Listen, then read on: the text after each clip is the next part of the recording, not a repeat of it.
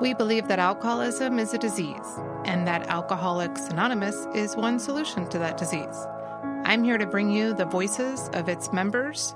Everyone that comes on the show, including myself, is an active member and has found recovery in the rooms of AA. As you listen, please take what works for you and leave the rest. My name is Kaleo, and I am an alcoholic. My sobriety date is 10/13/11.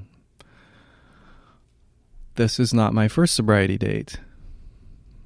I pursued sobriety through Alcoholics Anonymous 27 years ago when my first son came into this world, and I recognized that there was something in the world that was more important than me, and I needed to put him first, and I felt that putting him first meant to surrender to this disease. Unfortunately, I got with some people in the program that felt that it was okay to partake of weed. So didn't make it very long, my first go around, and then 10 years later I came back and tried again. That happened to also coincide with my second son. Again, weed, marijuana was also still a part of my life, and I wasn't able to let go of that, so I got maybe 9 months that time. And since then, I had a complete surrender. And what happened for me was I was given the gift of desperation. I had the moment where I said the alcoholic's prayer, God help me. And I meant it with every fiber of my being. And it felt as if a large bathtub of warm water was poured over me. I felt it from my head to my feet. And I had the spiritual experience that we hear about. It just so happened at that moment, I had just crashed my wife's convertible into a parked car about 2 blocks from my house. I was in a blackout and apparently had driven quite a long ways without the 2 front tires on the vehicle. And sparks were flying, and there's still to this day marks along the freeway and the off-ramp and up the hill to our neighborhood where I was driving this vehicle on its rims, and had come to just before slamming into a car. That was my spiritual awakening. That was the gift of desperation that made me cry out to God. That simple little prayer. Speaking of prayers, I have a prayer that I've also been praying before this opportunity. And I want to thank you, Tara, for asking me to share my experience, strength, and hope. And it is the set-aside prayer that some of you are familiar with. God, please help me set aside everything I think I know about myself, my disease, the 12 steps, and especially you, so I may have an open mind and a new experience of all these things. Please let me see the truth. I've also been praying that God will use me as a conduit to share his message, or the message of Alcoholics Anonymous. And whenever I pray that prayer, I also pray that I might be open to hear his message, because currently, to this point in my life, he has not written on a stone tablet or on the wall any messages to me. So where he speaks to me is from you. And when he sees fit, he'll speak to others through me. There's a Native American saying I heard from someone that did a share, and he called it the hollow bone. Let me be a hollow bone. And that was their way of describing a conduit. So that's been my prayer since the time that you asked me to share my experience, strength, and hope. And it's a regular prayer of mine, especially at a meeting, before a meeting. I pray that God will open my ears, and if it's his will, my mouth, to give and take this message of hope. I was recently at a meeting where hope was the topic, and I was very hopeless. I think, to put it into one word, I was hopeless. I couldn't stop drinking or using or thinking about drinking or using. And I was filling this void I felt in my spirit with people, places, and things, mostly with things like drugs and alcohol. And I've come to learn that void in my soul, this hole, is a God-shaped hole. And no matter how many other things I put in there, it never is enough. And when I welcome God into my heart, when I give him my will and my life every day, he fills that void. I'm full. And I'm full of hope, something I was in desperate need of and didn't even know. So I didn't even know that I was in desperate need of a power greater than myself that could fill me and give me purpose. My purpose used to be me, selfish and self-centered, full of vanity. What do you have that I can take? And now my purpose is, what can I give? I'm a giver now instead of a taker, and I've been taking for many years, so I've got some giving to catch up on. And the joy, the peace, the serenity in giving far outweighs anything that this world has to offer. And I'm just full of gratitude to have a purpose in my life that does fill me with hope. It's amazing that giving, actually, I receive when I give. And this whole program seems to me to be about giving. Once I got a sponsor and got through the 12 steps, I was able to start moving into the space of service and being a giver and reaping the rewards and benefits of serving others.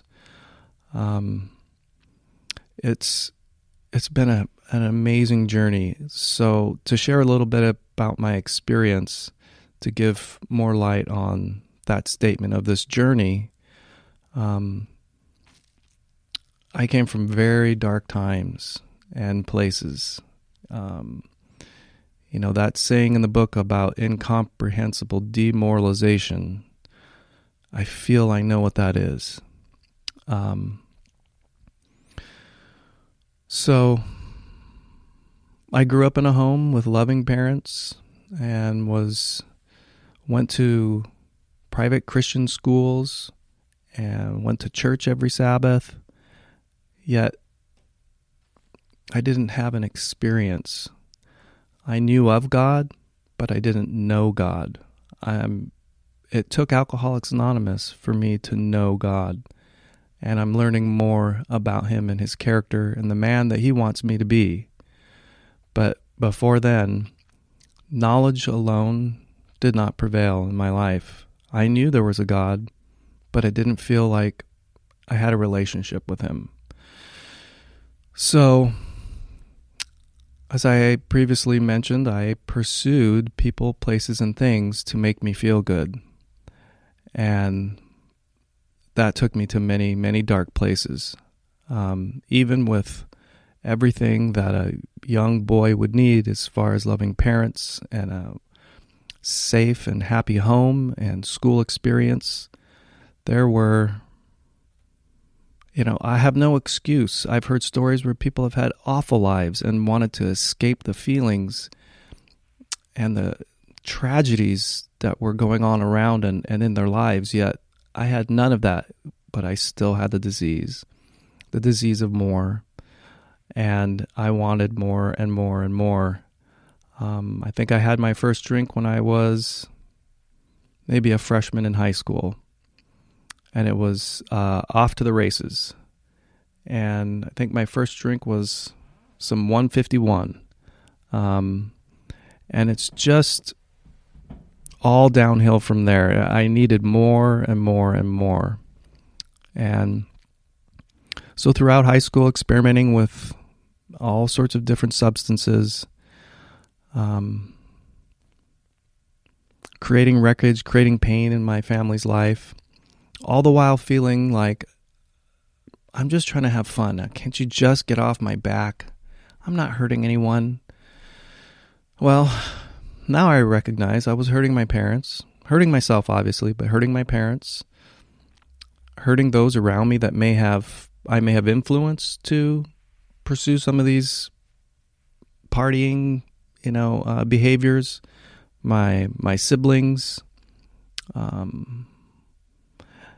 So in hindsight, I can see, at the time I couldn't see that I was causing anyone pain. Maybe my mom and dad. They were sad.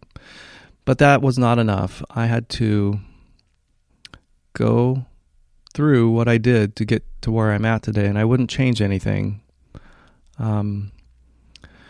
So more detail, I think, I find it interesting to hear people's stories. When I graduated from high school, I had the opportunity to travel to Australia, New Zealand, and Fiji. And some background on that opportunity. I was living in the state of Washington, roofing with a roofing company up there, and living in a barn that had been turned into a home. My buddy and I were living there on his parents' property. Well, we didn't have electricity in there, so we used candles. Long story short, the place burned down. They had insurance on it, and all our things were covered under the insurance. So I took my money, and I hit the trail. I was raised in Hawaii, so I was surfing before I could barely walk. I wanted to go on a surf trip, so I bought a Circle Pacific ticket and went to Australia, New Zealand, and Fiji with a backpack and a surfboard, a box of ramen from Costco, and a big thing of beef jerky, and proceeded, I think I was 19 years old, to travel abroad, and still drinking and using. Spent most of the time in Australia. Tried to fake a marriage to someone there to have dual citizenship. They took this gal and I into separate rooms and started asking us questions, and we didn't know enough about each other. They called us on our little trick. And so they asked me not to return to Australia for 4 years. I was kicked out of a country. But I stayed anyway. Overstayed my visa. Had many adventures, so to speak, but really it was alcohol fueled, poor decisions. One of which was, I lived in this little town called Crescent Head that had a great surf break. I worked in the kitchen and wound up moving in with a couple of the waitresses there, and really got to be integrated into this little town, and the locals took me in. And we would drink every night. That was just what everybody did. And there weren't any severe consequences that I can remember. Just surfed a lot. And there was also, weed there too. Not very good quality. But anyway. And so after this fake wedding thing, I decided I needed to move down to Sydney. So a friend of mine in that town hatched up the plan to rob a local weed grower. So in the wee hours of the morning, we proceeded to go and rob a bunch of plants. That was crazy. There was dogs there. I almost got attacked. Anyway, took my share of the weed, went to Sydney, got a room in a youth hostel, and sold that weed to pay for my food and boarding there in Sydney, Australia. All the while drinking and obviously partaking of my own product. Eventually, I wound up not having any money and became homeless in Australia. And I just thought, this is an adventure. I'm adventuring. I'm not really homeless. There was a Krishna temple there, and they would give their leftovers to the homeless, and so I was being fed wonderful Krishna vegetarian food every night. Surfing all day, enjoying the fact that Australia is they're topless. It's a topless thing, and it was like being from this country. I was very what's the word? I was awestruck, and I knew I needed to stay in that country when I first went to the beach. Anyway, it's probably enough of the Australia adventure. I did wind up meeting someone. Well, this is alcohol related. I wound up making a friend with a woman that ran a club in the King's Cross, which is a very happening area of Sydney. Well, she ran this club called the Ozrock, and it was a 4-story nightclub. And so through this relationship, I had open bar. I didn't have to pay cover to get into the place. I had as much as I could drink. She wound up moving me into her little mansion, and leaning on someone else to provide me my medicine. And that ended, and I went to Fiji and New Zealand, continuing to drink and use and not thinking twice about it. That brought me back to Hawaii, where I continued to create a wake of destruction behind me, and just being oblivious, completely oblivious, just full of self and more for me, and vanity, and trying to fill this void with people, places, and things continually, and not ever having enough. I had a lot of experiences in Hawaii, in the entertainment industry, meeting celebrities, and at one point moved back to California and pursued entertainment industry, and went to New York City and lived in New York City for almost a year, pursuing a modeling career where there was more open bars, more celebrities, and wealth. I heard this term recently, the unholy trinity: money, sex, and power. That's where I was going to be fed, I felt. That was the measure of the man I believed I needed to be. So sought that out and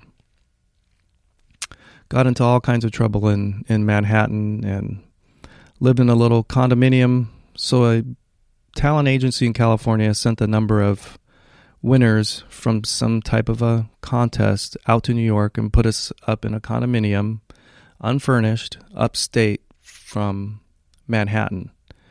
And it was like MTV's Real World before that show even started. There was a bunch of California models just thrown into this empty condo in upstate New York. So we did a lot of drinking and using drugs, and the story, continues. I wonder why I didn't have extreme success. One thing that happened in New York City that was good for me was some right sizing. When I would go to cold calls in the city and see other models and entertainers, I recognized that I was a very small fish in a very big pond. It reminds me of being a banana in the bunch, as we hear in the rooms. I had this false sense of self, and I was able to recognize, hey, wow, look at this guy, some big 6'6", perfectly built, handsome man out on the street, and he had really long hair and I had long hair, and I said, hey, how are you getting work? And he wasn't getting work, and it helped me to realize, wow, you know what, I might have to cut my hair. And I had very, very long hair. Long hair was completely out back in that time, and I'm really going down the rabbit hole here. I'm going too far off the range here. bottom line is, I could have had much more success in all of my life, in all these different experiences. Had I been sober, I would have remembered more of the experiences, on my Circle Pacific ticket or in New York City. I work with a lot of young men, and I see in them the potential and recognize that I had squandered so much by not surrendering and being just caught up in the disease of me. And New York was a definite example of squandered opportunity. I also had squandered opportunity in school. Very high IQ, had the opportunity to go to any college I wanted to abroad. Decided I didn't want to do that. Didn't apply myself in school because I was applying myself to smoking weed and drinking, chasing girls. Anyway, fast forward through that, continued to pursue entertainment a little bit, had some modicum of success, but never really took off. I wouldn't cut my hair in New York City. I got very little work in New York City with long hair, and moved back to California, where I did eventually get my hair cut and move into more of the business world, in the insurance industry, and pursued that while, and I found that worked with my disease. I was in sales and marketing and client services. So part of my job was lunching, happy hours, dinners, concerts, professional sports games, and alcohol was right there the whole time. It was part of my job to drink. I needed to drink with the clients during lunch so that they would feel comfortable to have a few more themselves. And most of the conferences involved alcohol.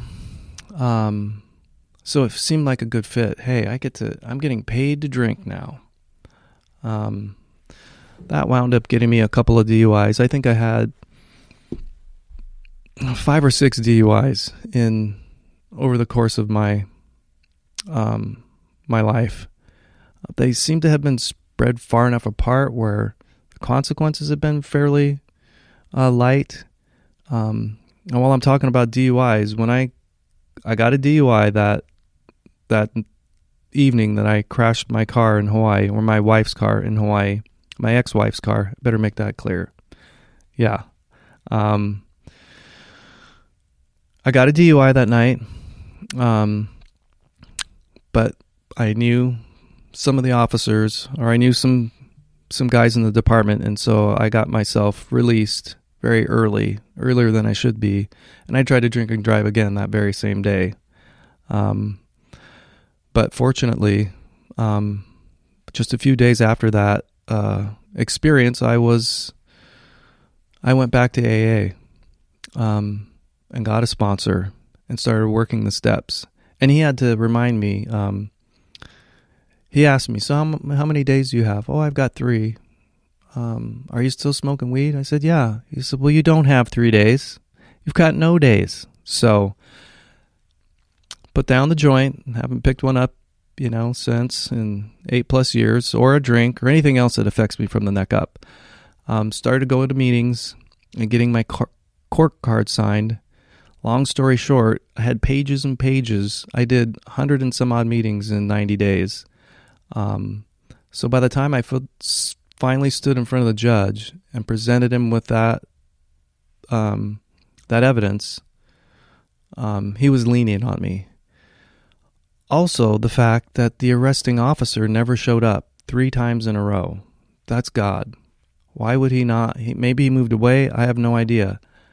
I never got that final DUI. God gifted me that. So that allowed me to continue to work. I also should mention I was working at a bar when I got that DUI. And that was a great job because I felt like I was being paid to drink. We had to sneak them. but I had a little water bottle, a little a little drink thing that I would fill with my favorite concoction and just drink all night. The night I got that DUI, they had me in this bar where I was by myself. So that's where I had the blackout. So once I got clean and did those 100 some odd meetings in 90 days, it helped really set a pretty firm foundation for me getting through the 12 steps. And I found very interesting, I picked a sponsor that was younger than me. I thought that was unusual, but I found that he had something that I wanted. He had a peace and a happiness about him that I wanted. He's also a surfer, semi-pro surfer. And what was really cool about what he did was I wanted to hang out, with him and surf and do all this stuff. He would swim and play tennis and run. And I was, I like to be physically active and I wanted to run with those boys. But until I finished my 12 steps with him, he would not invite me to go surf with him. And that helped me to find a way to be with my sponsees, to have some boundaries around, some of the things that I do now with some of my brothers. There needs to be, the 12 steps need to be completed before we're hanging out. That was really helpful for me. And it was a form of tough love. But once I completed my steps and I got to hang with him, and surf and do all these, wonderful things, I felt that I, in a sense had earned that. By doing my 12 steps, I had graduated to this, this new level of fellowship. Not that fellowship can't exist without someone completing the steps. I don't believe that, but very interesting way that he did. And I've taken that on, and I always call him on my birthday, and thank him for, what he did for me. After getting through the 12 steps with him, my ex-wife moved some point in there. She moved away from Hawaii back to where she's from, and took my youngest son with her. And I needed to follow. As much as I love Hawaii and the ocean, and I'm part Hawaiian, so that's my home. It was a no-brainer. Do I want to leave home or be with my son? And so I moved back to Northern California, and my family got around me and encouraged me to go to a rehab. And I struggled with that. Here I had 90 days or so. I thought I had this. Very dangerous, thinking I had this. I found a sponsor here, who is still my sponsor to this day. But through a lot of prayer and guidance, I made the decision to go to a rehab. And, my mom was sourcing around. She wanted me to be close by. Why don't we, send him there? So they, the family got together and trying to identify a good rehab for me. And my brother was the one that, and his wife, he was the one that said, Mom, would you, if he had to have brain surgery, would you just send him to some place close by, or would you send him to a center of excellence? Would you get him the best care that was available? And so they did a lot of research and found a place in Mississippi that has a 90-day program, and I went there, not kicking and screaming, but I kept hearing people say, you're going to be buying a $30,000 big book. It is a 12-step or 12-step based program, but that was one of the things, that I struggled with. And so a little reluctant to go, but by the time it was time to leave, I didn't want to leave. If I could do another 90 days, I would do it in a heartbeat. I mean, to be able to be it was just, for me, very beneficial. There were so many resources there, and I was so unplugged from, life as I knew it, and it just really gave me an opportunity to just dive deep.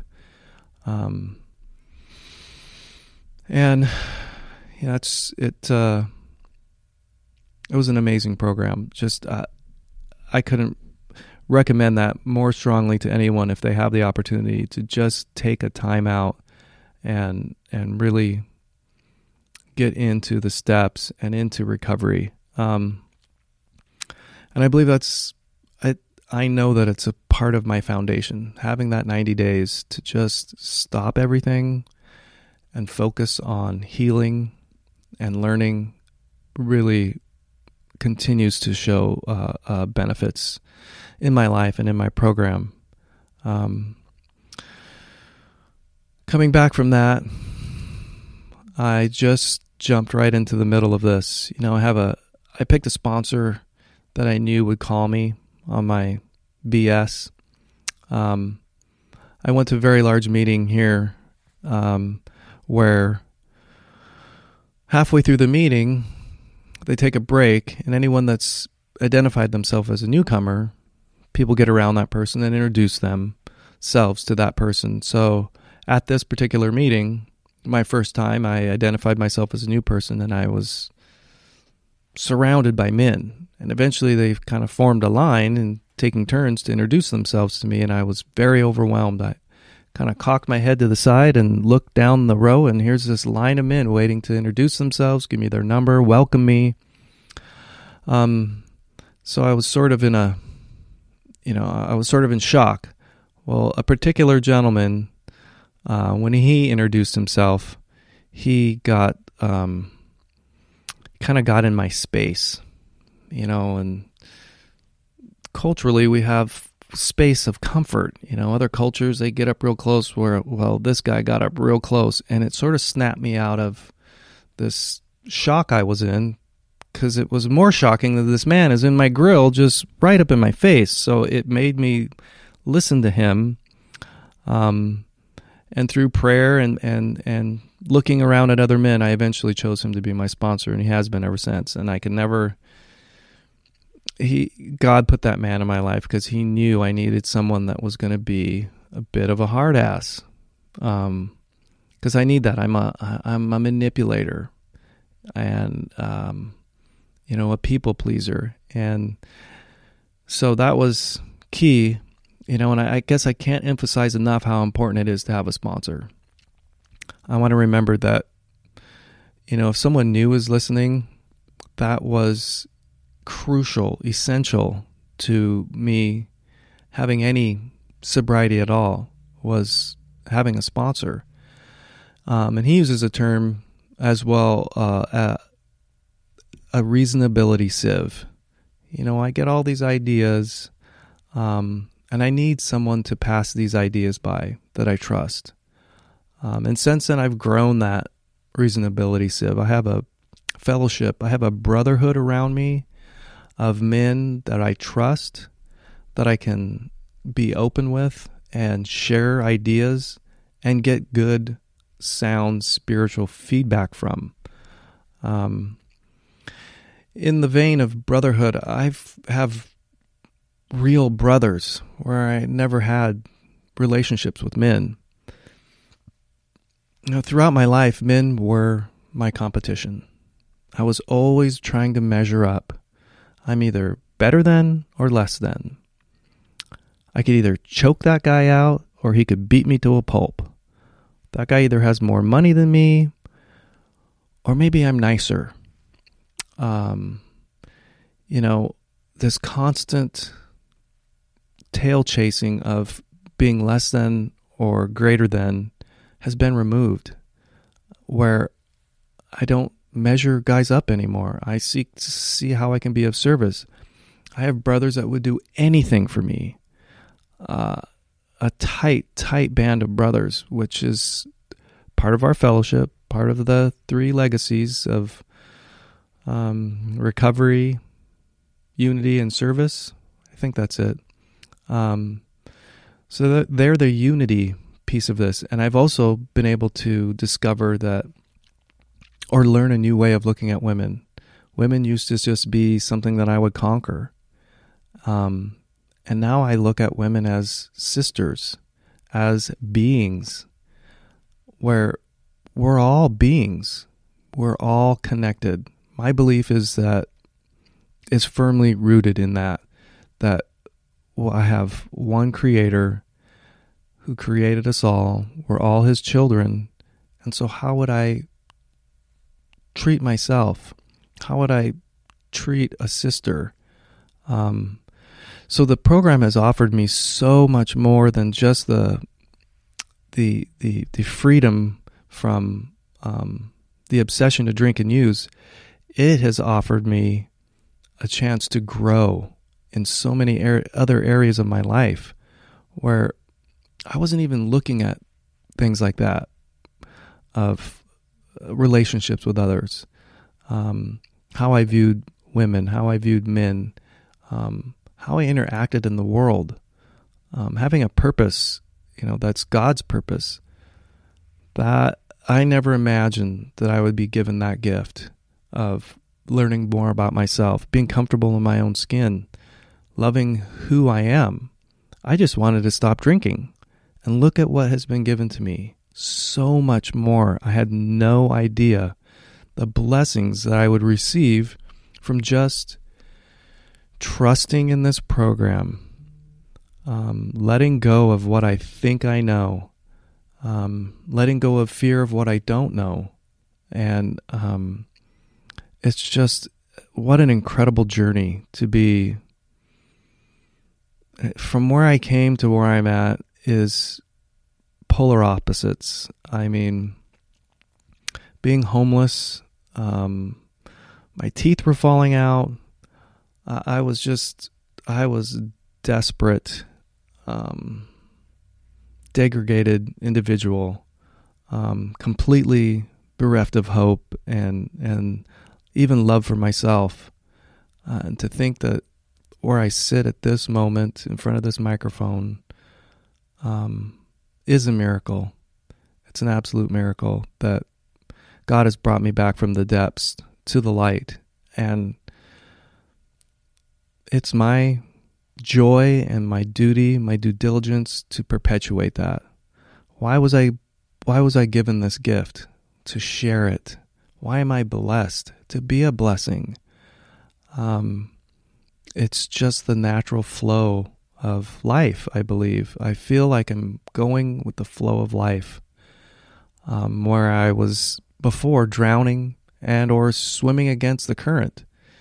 One of the analogies I use in meetings a lot in regards to this idea is in a riptide. A lot of people die in the ocean because of the riptide, because they try to swim against the current of the ocean.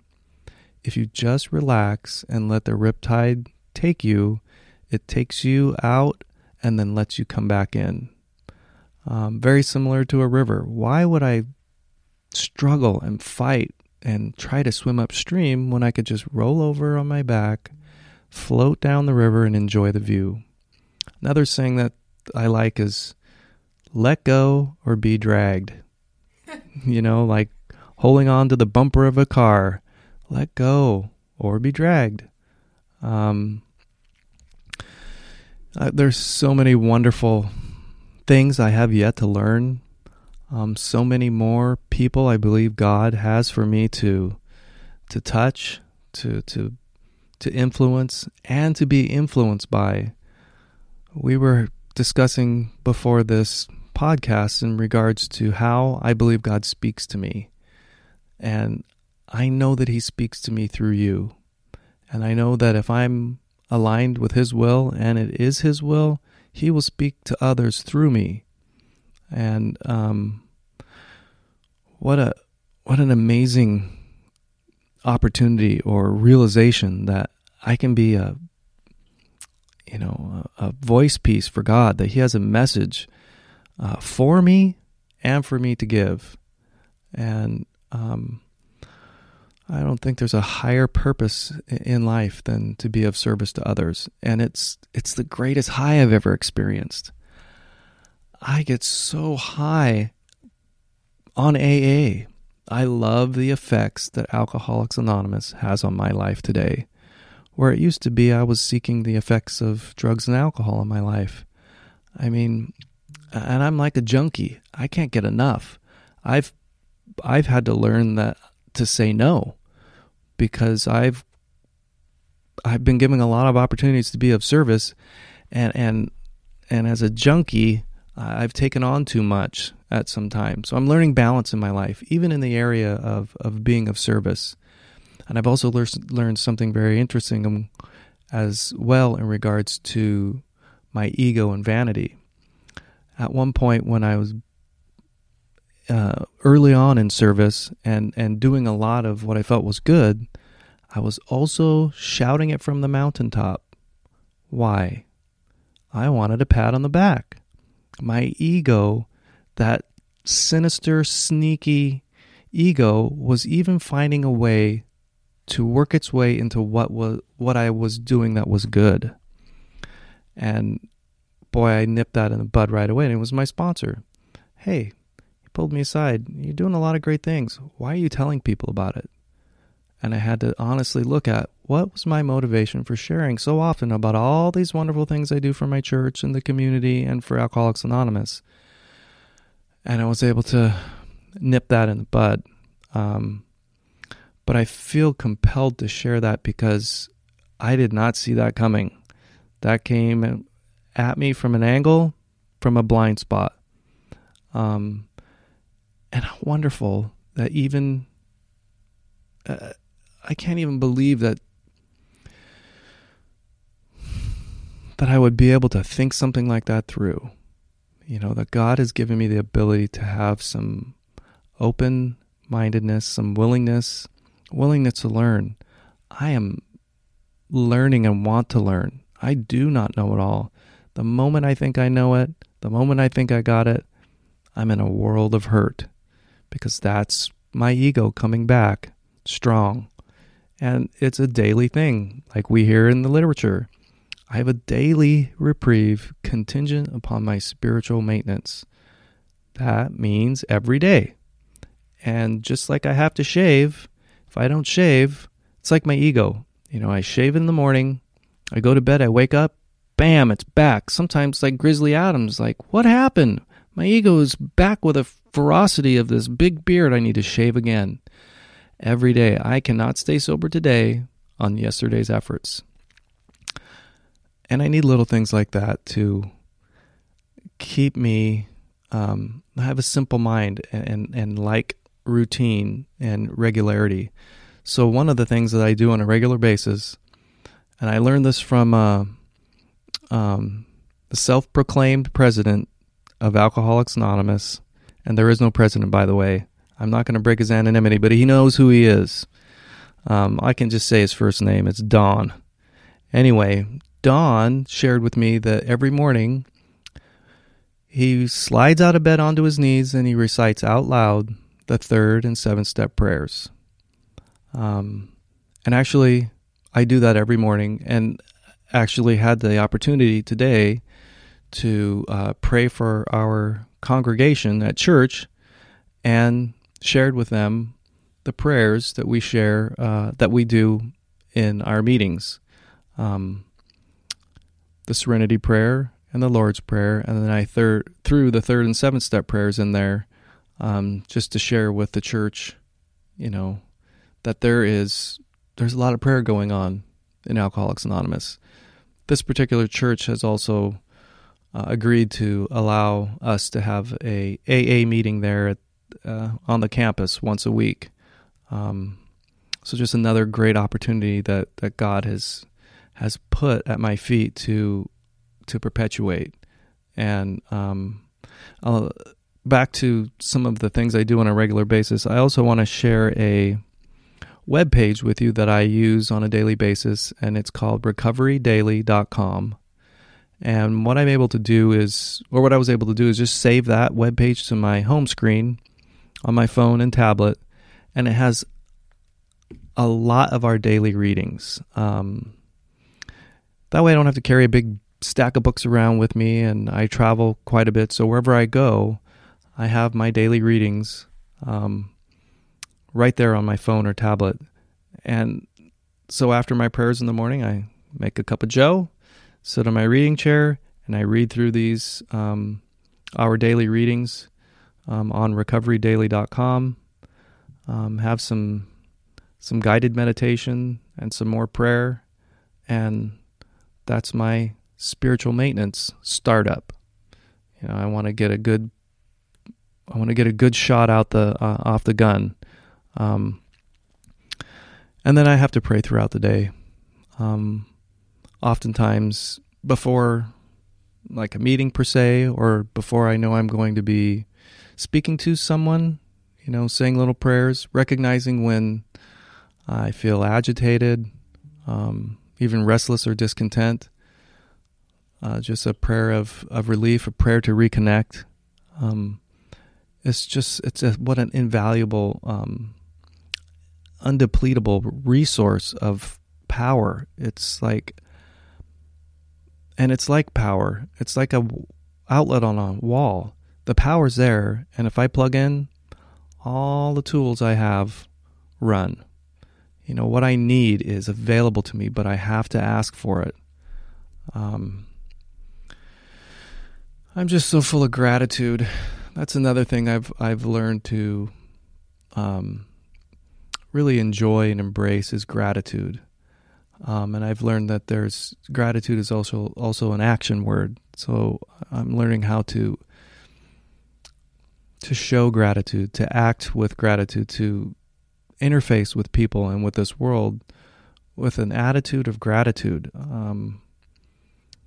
Whenever I'm down, or gratitude just brings me right back. Whenever it's poor me, I just take a couple of minutes and look at all the things I have to be grateful for, and it goes away.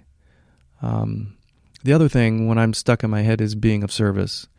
When I think I have problems and I get wound up with anxiety or fear, the quickest fix for me is to reach out to someone else and be of service to someone else, and all of a sudden my problems are gone. It's amazing. And the problems and the fear, the anxiety, those I turn over. I'm either going to be coming from a place of love or fear, and I get to choose that. Fear seeps in, and I dismiss it. I ask God to remove it. One of my favorite prayers that I pray a lot is, create a clean heart in me and renew a right spirit. That's from another big book, I call it the big book. But it's amazing how many parallels there are. I don't want to go down that path. Sobriety has been so good to me. Alcoholics Anonymous has literally changed my life. It has completely made me into an absolutely different man. I am on such a different path, and am so full of gratitude for what the program has done for me. And my job is to spread it, to spread the message, to work with sponsees, to show love and tolerance to everyone that I can. That reminds me of another saying I've heard, is to expect nothing, forgive everything, and love the life I live. That's a pretty high bar, but it's these little sayings that help keep me, focused on my goal. And ultimately it would be to expect nothing, to forgive everything, and love the life I live. I could go on and on with all these wonderful quips I've heard. I even brought my big book that has a bunch of them written in the back. I think I might read a couple of them. Try not to make too much noise on the microphone here as I fumble around. It's these things that we hear in the rooms that, make such a difference in my life. And talking about the rooms, getting a sponsor, getting a big book, working the steps, and going to meetings, that unity portion of the triangle, has brought me wonderful relationships. All the brotherhood I'm talking about, I met these men in meetings. The wonderful relationships I have with women and the fellowship with people have come from the rooms. It's not for me just working with my sponsor and reading the book. I know that it's an essential part. This is a we program, so I get to meet the we's in the rooms. There's that forgive everything statement. Here's a good one. I cannot control the wind, but I can adjust my sail. Some of these other ones are corny. I'm not going to read them. But for anyone new, and I think it's okay to go over this, it's a very simple program. If it was difficult, I wouldn't have made it. I just had to follow a few suggestions and be willing to follow suggestions and stop swimming upstream, stop fighting the riptide, the rip current, and go with the flow. And I was able to do that because I saw the happiness and the joy in people's faces in the rooms. I recognized that they had done it. I saw people that had very similar or even more tragic, harrowing stories than I had, yet here they were, clean and sober, happy, joyous, and free. And because I was given the gift of desperation, I was all out of, I had nowhere else to go. So if you're new, just try it. You know, you have nothing to lose. I had nothing when I came in. Really don't have anything to lose. If it doesn't work for you, at least you've had all that time and money that you saved drinking and using. And it sure has worked for me. I've seen it work for thousands of others. So join us if you want, as we trudge this happy road of destiny, to quote some more AA literature to you. And I hope that I have said something that's helped someone else, and I feel like this has been a good experience for me. For more information, read the first 164 pages of the Big Book of Alcoholics Anonymous, or visit keepcomingback.net.